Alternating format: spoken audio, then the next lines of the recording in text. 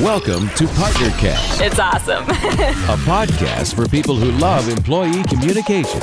It's amazing. I love it. I love it. Give me more. Learn about the latest trends, best practices, and get an inside look at how the best companies in the world talk to their people. Ah, that's great. I get it. This is PartnerCast. Hi, and welcome to another episode of PartnerCast. I'm your host, JT, and with me is another longtime partner-commer, DJ. Yeah, we've partner-commed hard over the last decade, haven't we? So much partner-comming.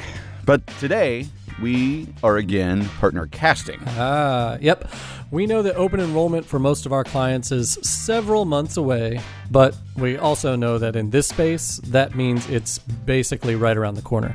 And this year is going to be a challenging one, albeit a very important one. That's right. So we're going to be talking about what we think, based on what we've heard from our clients, will be different this year. Yeah, and what does open enrollment look like in this... Don't say it. Don't you dare say it. New normal.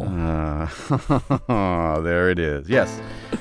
Open enrollment is always an exciting and challenging time, and deciding on plan design changes and how best to communicate them is tricky in a typical year, but you layer on COVID-19, an election year, nationwide civil unrest, and you've got an open enrollment that requires extra care, planning, and attention. Yeah, to get started, we've rounded up some thoughts on what we think should change this enrollment season, what should stay the same, and some ways you can maybe save on communication if, in fact, that's what you're looking to do. And one of the most common questions we've gotten from clients over the last few weeks is, what should we do with our annual benefits fair? You know, usually around this time of year, many companies are planning their annual benefits fair, wrangling those branded stress balls, ironing the medical plan booth tablecloth, and, seeing if the Jolly Ranchers from last year are still edible. They're not. They're that not. kind of stuff. But no, they're definitely not. Get new Jolly Ranchers. This year, though, whether it's because offices are still closed or maybe they're open with social distancing restrictions, the show must go on. And with a virtual benefits fair, it can. This year, on-site events probably won't be happening, but we still need to make sure that employees are informed about benefit changes and have the opportunity to ask questions to vendor representatives.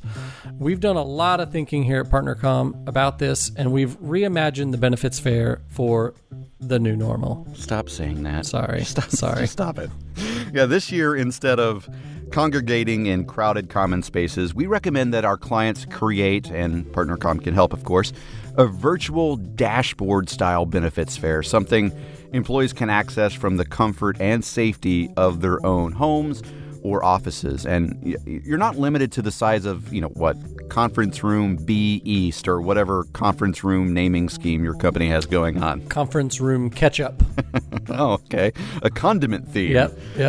I've got a 230 in hummus today. Is hummus a condiment? Yeah, I guess it's more of a dip. Maybe it's a dip.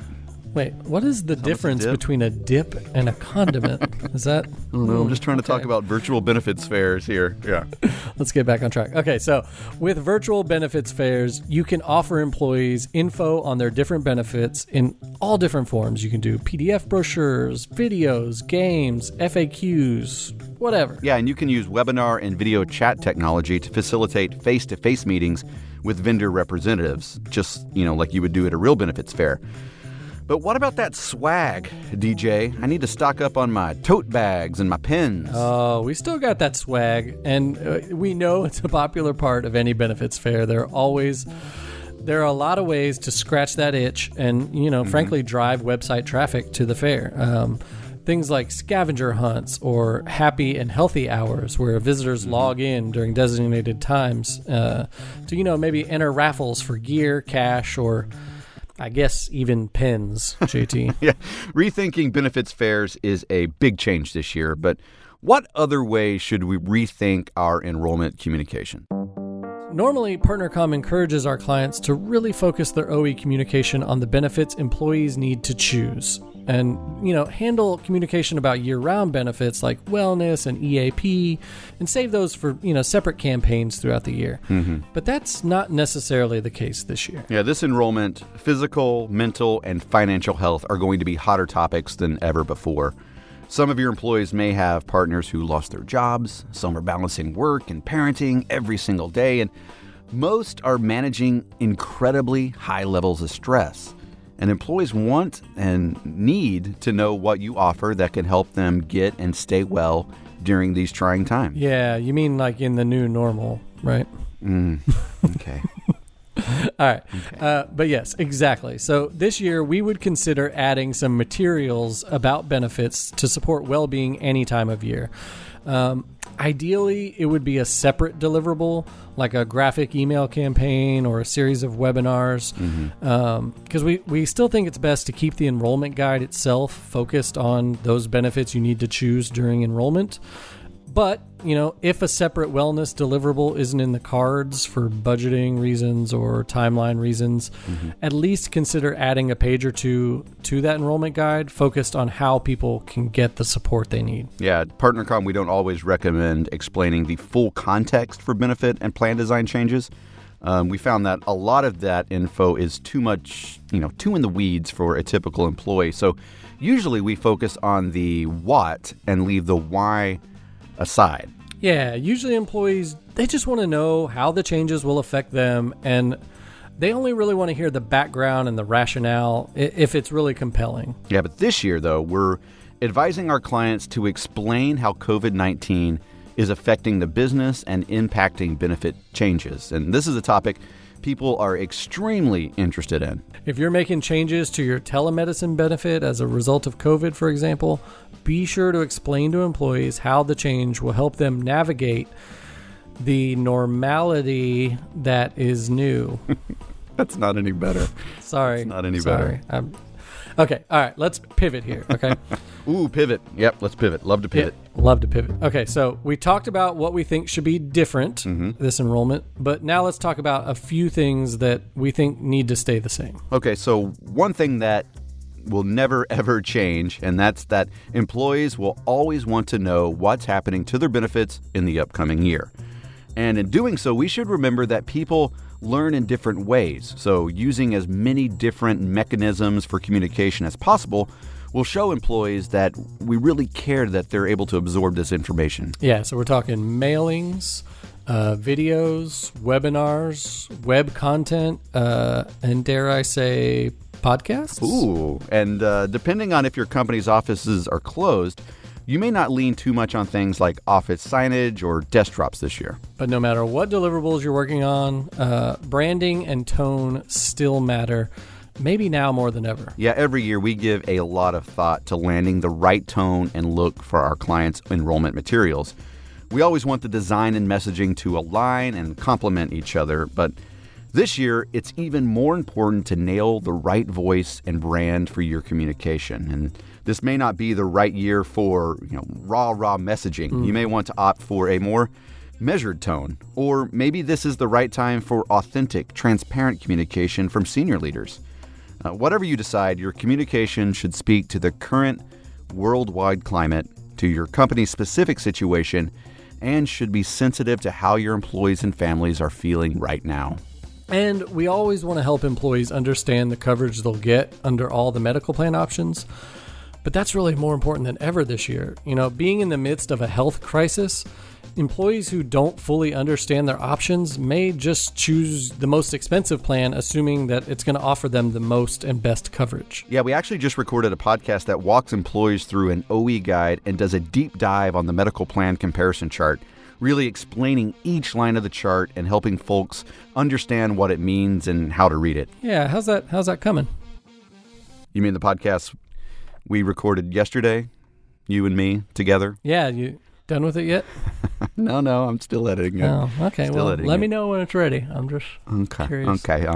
So let's talk about ways our clients can save money on communication this year. I know budgets have been affected by everything that's going on. Sure. So if you've been flirting with the idea of a digital guide, this may be the year to do it. An online flip book can give employees the same feel as a print piece without the hefty bills associated with printing, fulfillment, and postage. You can also use this opportunity to reimagine your online experience.